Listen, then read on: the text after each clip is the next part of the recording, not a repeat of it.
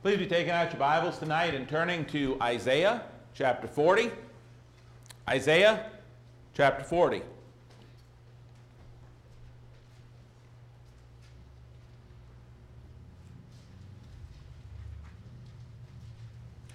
Isaiah chapter 40, beginning at verse 12, reads as follows. Who has measured the waters in the hollow of his hand? Measured heaven with a span, and calculated the dust of the earth in a measure. Weighed the mountains in scales, and the hills in a balance. Who has directed the Spirit of the Lord, or as his counselor has taught him? With whom did he take counsel? And who instructed him and taught him in the path of justice? Who taught him knowledge? Showed him the way of understanding. And it's a beautiful passage about God's power. Weighed the mountains in the scales. Calculated the dust of the earth. He goes on in answer to these sorts of questions in verses 21 through 28 and says this of Isaiah 40. Verses 21 through 28. Haven't you known? Have you not heard? Has it not been told you from the beginning? Haven't you understood from the foundations of the earth? It is he who sits above the circle of the earth, and its inhabitants, they're like grasshoppers, who stretches out the heavens like a curtain and spreads them out like a tent to dwell in. He brings the princes to nothing. He makes the judges of the earth useless. Scarcely shall they be planted, scarcely shall they be sown, scarcely shall their stock take root in the earth, when he will also blow on them, and they will wither. And the whirlwind will take them away like stubble. To whom then will you liken me, or to whom shall I be equal, says the Holy One? Lift up your eyes on high. See who has created these things, who brings out their host by number. He calls them by name, and by the greatness of his might and the strength of his power, not one is missing. Why do you say, O Jacob, and speak, O Israel, my way is hidden from the Lord, and my just claim is passed over by my God? Haven't you known? Haven't you heard? The everlasting God, the Lord, the creator of the ends of the earth, neither faints nor is weary. His understanding is unsearchable. What a testimony to the power of our God. This morning, we began a little two-part sermon mini-series along these lines as we chronicled how many of the scientific and medical discoveries, quote unquote, that man has made over the past few centuries are really not a whole lot more, or in fact nothing more than absolute validation that God does indeed exist, and that his word both is and was perfect, flawless, and divinely inspired right from day one, period. We discussed this morning how many life-saving instructions were given by God to his people many centuries, and in some cases even millennia, before mankind had developed any ability whatsoever to even discover the hows and the whys. Instructions which could have saved countless lives had they only been heeded. We talked about all of these things this morning.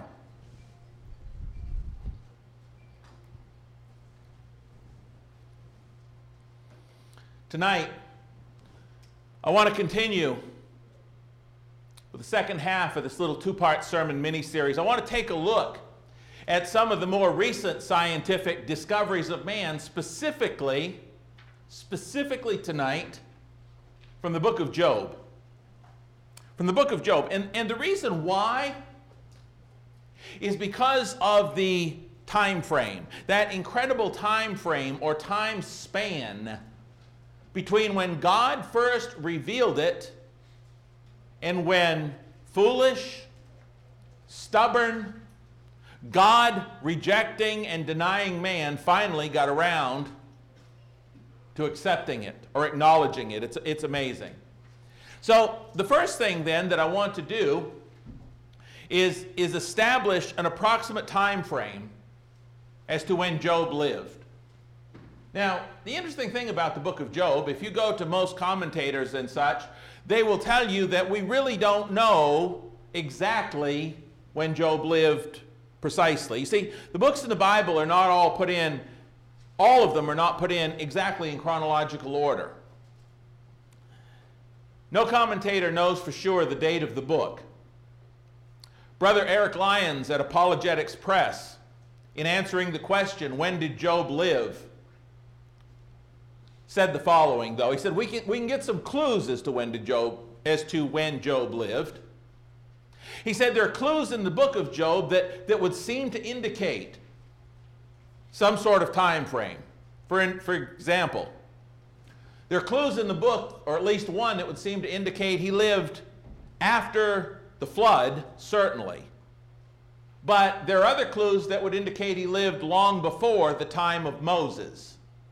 And see, we see the first 5 books, and then we see Job way up here, and we think, well, Job lived way up here past Moses. Doesn't appear that way from clues in the book. Let me give you some examples. First off, the fact that Job lived after the flood of Noah seems probable from Job 22. Please turn there. Job chapter 22, verses 15 and 16. We get this idea that he certainly lived after the time of Noah's flood. Notice with me in Job 22, 15 and 16.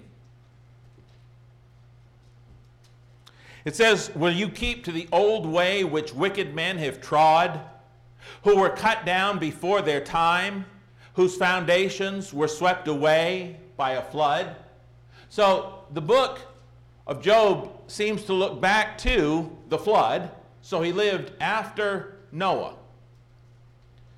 But that Job lived long before the time of Moses, and probably closer to the time of Abraham, around 2200 to 2000 BC, also seems evident from the following facts. Number one, like the patriarchs of old, and if you're taking notes, I'll give you the references. Like the patriarchs of old, Genesis 8:20, Genesis 12:7 and 8, and Genesis 31:54, Job, as the head of his family, offered up sacrifices to God. Job 1:5. In the book of Job, there is no mention of the Levitical priesthood, the tabernacle, the temple, the law of Moses, or any of those things, which would seem to indicate that Moses came along later, after Job, that Job was pre-Moses, as it were. Again, because he offered up sacrifices as the head of his family. Number two, another reason that would indicate that Job lived way before Moses. Unlike Israelite law, where the family inheritance was passed on to daughters only in the absence of sons, Numbers 27, 1 through 11, and 36, 1 through 13, unlike that, Job gave his daughters an inheritance among their brothers. Job 42:15. So again, this would seem to indicate that Job lived way before Mosaic law. Number three, Job's material wealth was measured not in money, but in the amount of livestock he owned. Job 1:3 and 42:12, which is more characteristic, I can say that word, more characteristic of patriarchal times as well.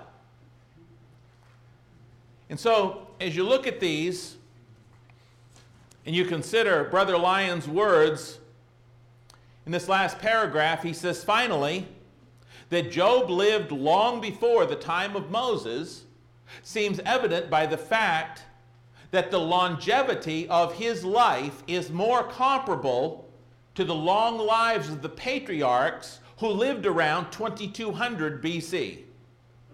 The book of Job reveals that Job lived long enough to marry, become the greatest of all the men of the East, Job 1:3, Then witness his first 10 children reach at least the age of accountability, Job 1:5, and probably much greater ages, Job 1:13 and 18.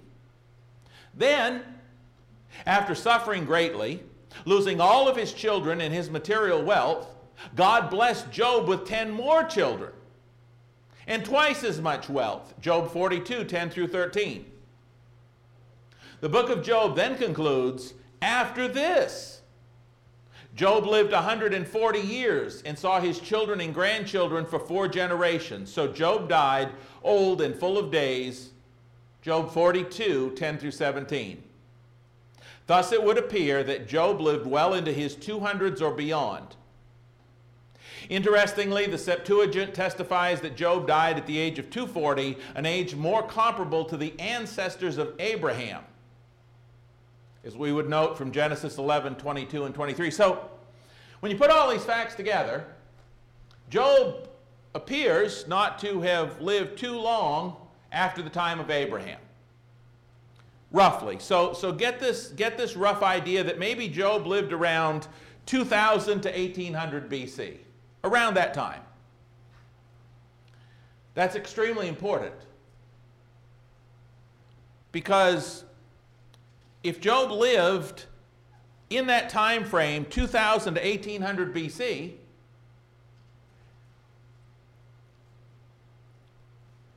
some of the things that we're going to discover from the book of Job are so ancient, but man did not discover them until just recently. There's no way Job could have known some of these things. For example, going along with a few of the things I saw in that chart that I referenced this morning, it was in the 1500s that man discovered, quote unquote, that air has weight. Later on, in the mid-1600s, in fact in 1644, Evangelista Torricelli described the first mercury barometer in a remarkable letter that contained the following: "We live submerged at the bottom of an ocean of the element air, which by unquestioned experiments is known to have weight." So it was discovered by man that air has weight in the 1500s. In the 1600s, this gentleman is writing about it as a confirmed fact. But in Job chapter 28, verses 20 through 28, most likely which occurred like 3,500 years earlier, it talks about how God used wisdom and understanding to, amongst other things, establish a weight for the wind. 3.5 millennia earlier. In the mid-1600s, man discovered that light could be split up into component colors, a prism. Split light into colors, okay? This is when this was, quote unquote, discovered. A fact that God had revealed as he questioned Job out of the whirlwind about 3,500 years or so earlier, when he asked him in Job 38:24, by what way is light diffused? Proving that light is diffused. God knew how light was diffused. He says to Job, in what way is light diffused? God knew it was. God knew how light was diffused. And yet, it wasn't until the 1600s that man figured out, hey, light can be diffused. Amazing. It was also in the mid-1600s that man discovered or came to understand that the earth is held in place by invisible forces. A fact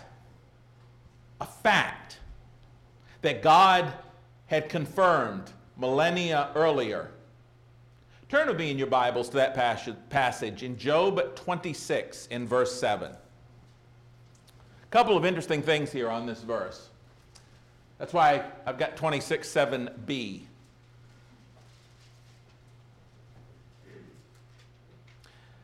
Man discovered the earth is held in place by invisible forces. See, In ancient times, it was believed that something was holding the earth up. Ancient man has come up with all kinds of ideas, theories about how the earth was held up. But Job 26 and verse 7, the latter part says what? He hangs the earth on nothing. Keeping in mind the time frame when Job was written, it's about 3,500 years before man came around to say, hey, God was right in Job. Amazing. And they want to tell us there is no God? Really? Wow. But it's also worthy of notice in this same text, and that's why I had you turn here. Look at the first part of this, verse 7. Look at the first part. It says, he stretches out the north over empty space, he hangs the earth on nothing. But that part about he stretches out the north over empty space, there's a place north of the earth, above the earth, where there's nowhere near as many stars as there are other places. There's this empty spot, as it were. This place that is devoid of stars north of the earth. A fact which Robert Kirshner did not finally discover until 1981. Look it up. I did. I checked this several times. 1981. And yet here we are, 2000 to 1800 BC, and God said, through his word, that he'd stretched out the north over empty space. It was in the 17 and 1800s, and again, there's several different people it will tell you about, but 17, 1800s, that scientists first discovered that stars move through space. They confirmed these stars moving back and forth and around and about. They confirmed that it does indeed happen. But turn with me in your Bibles to Job 38. In Job chapter 38, beginning at verse 31, it says this. Understand that when the Bible in this text is talking about Pleiades, and it's talking about the Great Bear, it's talking about constellations. Can you bind the cluster of the Pleiades or the Pleiades? In other words, Job, because Job, remember, in this text was questioning God, and God's basically coming back. Okay, all right, you're going to question me? Let me ask you some questions. Seems how you think you're smarter than I am. That's my bad paraphrase of Job 38 in the next couple of chapters. But God asked Job all these questions when Job is questioning his life, and he's questioning God. And God asked him all these questions. He said, okay, can you bind that cluster of stars? Can you make that cluster stop moving? Can you bind them up like fencing in a herd of cattle? Can you loose the belt of Orion? Can you bring out Mazzaroth, which literally means the constellations, in its season? Can you bring out the constellation in its season? Because God obviously can. Or can you guide the Great Bear with its cubs? Can you take that constellation that looks like a great bear up there? Can you take that and guide it as to where to go, showing that there's motion in the stars? When did God say that? As compared to when man finally got around to getting a clue? Wow. It was also as recently as the 1700s that man finally discovered that plants use sunlight to manufacture food. Jan Ingenhousz, who lived from 1730 to 1799, was a Dutch scientist who is best known for showing that light is essential for photosynthesis. As a consequence, he is remembered as the person who discovered photosynthesis. But look at what God showed us more than 3.5 millennia prior to that in Job 8:16. Very simple statement. No, it doesn't explain the whole process. I understand that. But God let us know in Job 8 in verse 16 that plants grow green in the sun and his branches spread out in his garden. If you want your plants to grow green, then they need to be in the sun. They need to have sunlight in order to grow. And like I said, no, it's not a total breakdown of the whole photosynthetic process. No, I understand that. But God was already there saying, hey, this is the way it works. Because it's, quite frankly, not the point of this text to explain photosynthesis. It's just a simple occurrence that God alluded to. Millennia before man got around to understanding, hey, that's the way it works. That's right.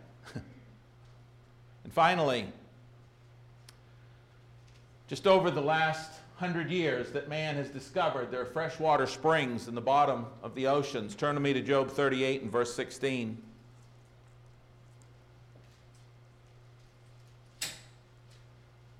Job 38, verse 16.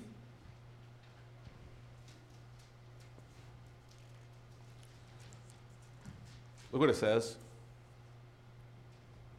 Have you entered the springs of the sea?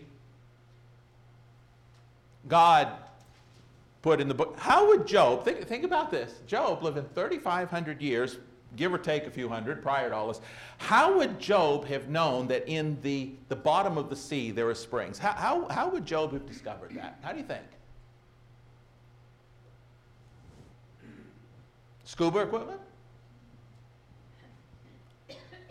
How did he discover? How did Job know that there were springs in the bottom of the sea? Because God told him. That's how. He had no way of discovering that on his own. Nobody else had any way of discovering that on their own. Not in that time frame. It couldn't be done, folks. It was impossible.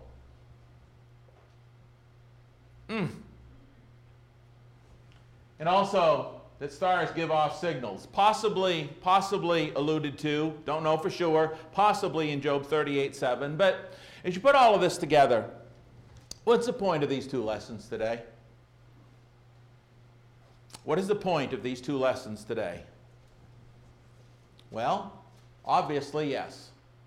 That one would indeed have to be a fool, just as God said, not to believe. I mean, when you examine all the evidence, I mean, maybe somebody that's never heard of God might not understand, but should have some comprehension that this didn't all just happen. But yes, the point of the lesson is you'd have to be pretty foolish based on the evidence not to believe in the existence of God or of the absolute, inerrant, timeless, and divinely inspired truth of every single word in this book right here. This is it.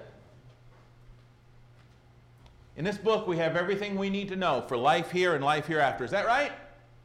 And God had it written thousands of years earlier, right? And if people would listen to this book, a lot of lives could have been saved over those years. Is that right? Yeah, that's right.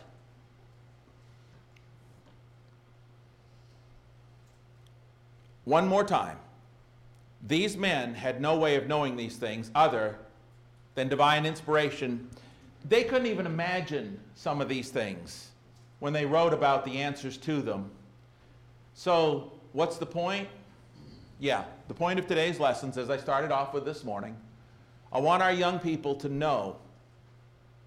I want them to know, as they are daily being inundated with things like the internet that tell them their faith and their belief in God and His Word, these mythic Abrahamic religions, that Christianity is a myth, that somehow the Bible is old wives' tales or old stories, or it's not true, or it's not relevant today. And the very ones who are professing to be wise, who are saying those things, are proven the very word true that they're trying to deny.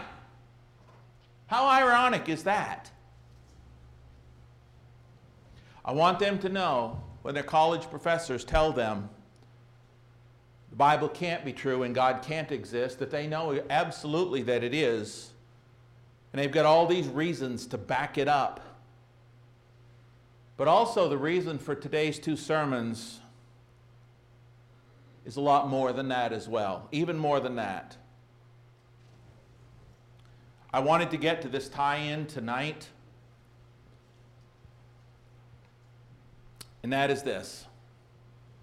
It is precisely because of what I have presented you with today. Precisely because of the facts I have presented today as they relate to our physical world, that we must apply what we have learned to our spirituality and our eternal lives. That's the point. If God can be totally trusted to tell us things thousands of years beforehand that we need to listen to save our earthly lives, which I've proven all day today he can, right? And has, then we need to make sure that we understand that what he wrote thousands of years ago will also save our eternal lives. That's the point. God can be trusted with the physical. We may not understand. When people lived in a certain time frame, they may not have understood everything that God said. But it's not about understanding it. They didn't need to understand bacteria. They didn't need to have scuba outfits to go to the ocean floor. All they needed to do was trust God, even if they didn't understand it. It's about obedience. It's about trust. It's not about understanding why. But if that's true in the physical world, it's also true in the spiritual world. And that's the whole point of Psalm 19. Please turn there. Psalm 19.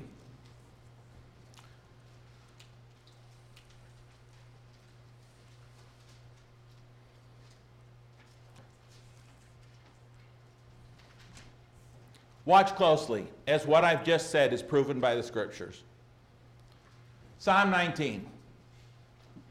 Psalm of David. You remember how this morning I went through a list of godly men and said they knew and they understood that God existed? Remember that list? David was one of them. Look what David writes in Psalm 19. The heavens declare the glory of God, and the firmament shows his handiwork. Sounds a lot like what Paul wrote in Romans chapter 1.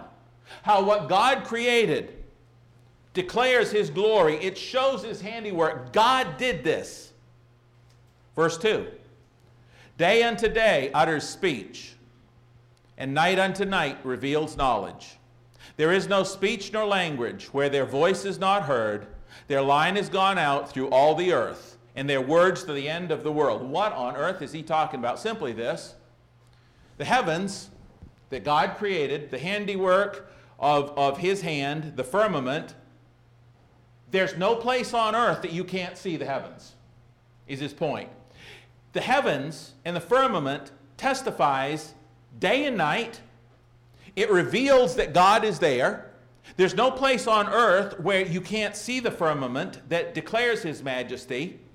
And this testament to God's power is on all over the whole earth. You can't miss it. All you got to do is look up. He continues. In them, middle of verse 4, he has set a tabernacle for the sun, which is like a bridegroom coming out of his chamber, rejoices like a strong man to run its race. Its rising is from one end of heaven and its circuit to the other end, and there is nothing hidden from its heat. What's the point? Here's the point. Since you have been on earth, sun rises in the east, sets in the west, hasn't it? Have you been able to change that? Has any generation before you been able to change that? Has God kept the sun making its circuit ever since creation week? Has he? East to west. You can count on it. There's no question about it. Now, there's clouds, you can't see it, but it's still there. You don't have to see it to know it's there. Something may cloud it, but you know it's still there. You can't change it. You can't mess with it. It's going to happen. The sun is, this is part of that testament to God's power in the heavens. Sun comes up, runs its course, goes on its circuit. Again, the earth is round. One end to the other, and there's nothing hidden from its heat. Now watch this. He's made a point. You can't change it. God set it up this way. You can't touch it. You can't change it. You can't alter it. You can't mess with it. It's going to happen that way every day. You with me? Yeah? And then it looks like the psalmist, David, takes an absolute, it looks like some of my sermons sometimes when I start them over here and I get going on them and I wait a day and I come back to them to write something totally different, right? And I gotta really go over the first part to make sure that I'm in line with the second part starting out. It looks like David almost messed up and starts a whole new idea, but he didn't. Because look what he goes from. He goes from the physical, the locked in, that which God has done, that which is unchangeable in the physical realm, into the spiritual realm. The law. Wait a minute, David, you were just talking about the earth and the heavens, and whoa, dude, slow down, don't go. Yeah, that was his whole point. The law of the Lord is perfect, converting the soul. The testimony of the Lord is sure, making wise the simple. The testimony of the Lord, the Word of God, is just as sure, just as dependable, just as locked on, just as unchangeable as the sun rising in the east, setting in the west every day. It's the same thing. That's his point. The statutes, verse 8, of the Lord are right, rejoicing the heart. The commandment of the Lord is pure, enlightening the eyes. The fear of the Lord is clean, enduring forever. The judgments of the Lord are true and righteous altogether. More to be desired are they than gold, yea, than much fine gold, sweeter than honey to the honeycomb, and the honeycomb. Moreover, by them your servant is warned, and in keeping them there is great reward. Listen, if you can count on the earth continuing to rotate the way God set it up, if you can count on the fact that God keeps the firmament in place, that by his might and power not one star is missing, if you can count on that in the physical world, you can count on this in the spiritual world. His law is perfect. It is flawless. By keeping God's word, you will preserve. There's great reward in keeping God's word. That is as dependable and locked down as the fact that the earth and the sun are going to stay in the same place by his power. You see the connection? His judgments are sweet. They're right. They've always been right. They always will be right. They're perfect. Don't mess with them any more than you can mess with the sun, because you can't really.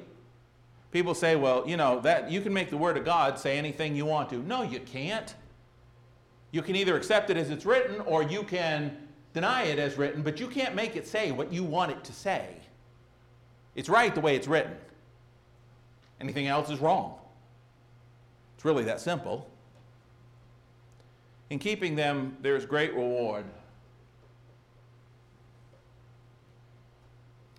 What I want for us to understand is this. Especially those of you who may hear this lesson online at some point who might not be members of the Lord's church. God, thousands of years in advance of man discovering it, gave out a lot of information that would have saved countless lives. Lives that were lost due to leprosy, labor fever, black plague, a lot of other things. God gave instructions long before those plagues that would have saved lives. And here's the connection. God has given us instructions thousands of years ago that will save our eternal lives as well. Those instructions that God gave thousands of years ago to save our eternal lives, the same way as his instructions would have saved physical ones, are capsulized as follows. It was just about 6,500 years ago, give or take a couple hundred, one way or the other.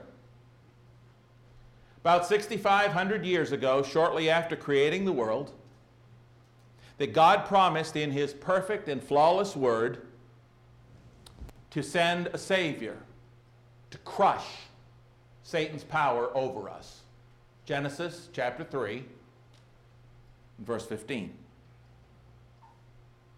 It was approximately 2,500 years ago that God said in his perfect and flawless word that he would set up a kingdom during the days of the Roman Empire that would never be destroyed. Daniel chapter 2, verses 40 through 44. And it was just a tad over 2,000 years ago, during the rule of the Roman Empire on this earth, that God sent that Savior to establish and to reign over a spiritual kingdom. Luke chapter 1, verses 26 through 33, Matthew 16, 18 through 19. God sent him to do that just as he had promised throughout the Old Testament to do, particularly in Daniel chapter 2. And it was just a tad under 2,000 years ago, in 33 A.D., when that kingdom was established on earth, when Peter opened the doors of the church, when the kingdom on earth, the church of our Lord, was established. When Peter opened the doors to the church by preaching the first gospel sermon and telling us what the terms of entrance into that kingdom were. He told those that day who had heard his word and believed in Jesus, and they said, Peter and the other apostles, what must we do? And he said, repent and be baptized, every one of you, in the name of Jesus Christ for the forgiveness of your sins, and you shall receive the gift of the Holy Spirit. Now,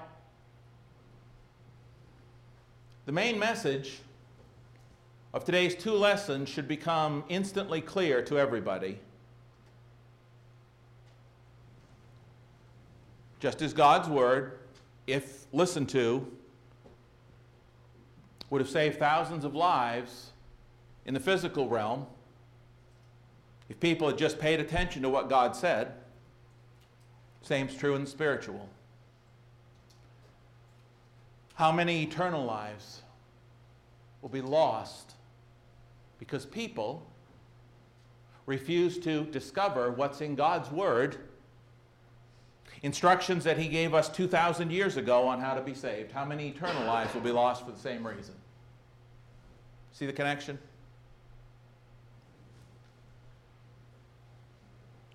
God told us what we needed to do to be saved. People that want to cast that off and say, well, you know, baptism doesn't really save you. You don't have to go to church. You don't have to be part of a church. You can be part of any church as long as you believe something. It's all God cares. That's not the instructions of 2,000 years ago, just like they may have thought, well, in order to avoid the Black Plague, you got to do this. No, you got to do what God told you to do in the first place in order not to have this problem. And people on Judgment Day, they're not going to have a chance to discover in God's Word those 2,000-year-old instructions on how to be saved, but they're just as relevant as the day they were given and the day they were written. Let me ask you a question. I've already answered it, but I'm going to ask you anyway, and then I'm going to close. Are God's instructions from 2,000 years ago and Peter on the day of Pentecost just as relevant today as they were the day Peter spoke them? Yes or no? Absolutely. And they're the only instructions that will save your eternal life. Period. You can go anywhere else you want to go, but you're not going to find anything to save your eternal life. We must listen to what God said in order to save our eternal lives, the same way that people should have over the centuries listened to God to save their physical lives. And so, the invitation tonight is this. Have you done what God told you to do to save your eternal soul? Have you heard that Jesus is the Savior? Believed that He is the Savior? You're willing to confess that He is the Savior? You're willing to repent and turn to God? Willing to be baptized specifically for the forgiveness of your sins? And then to live a life faithful in Christ Jesus? Yeah, I know those instructions are really old, but they're just as new as this moment. And they'll save your eternal life. Did you hear them? Have you done them? Are you still doing them, the part about living faithfully? Tonight, if you would be baptized into Christ for the forgiveness of your sins, or if you're somebody who needs the prayers of the church to be more faithful, please, please, don't ever stop listening to God's word. If there's something you need to do because you're not right the way that God wants you to be, do it. Just do it. Eternity will be more than worth it. If you have a need, please come to the front as we stand and sing.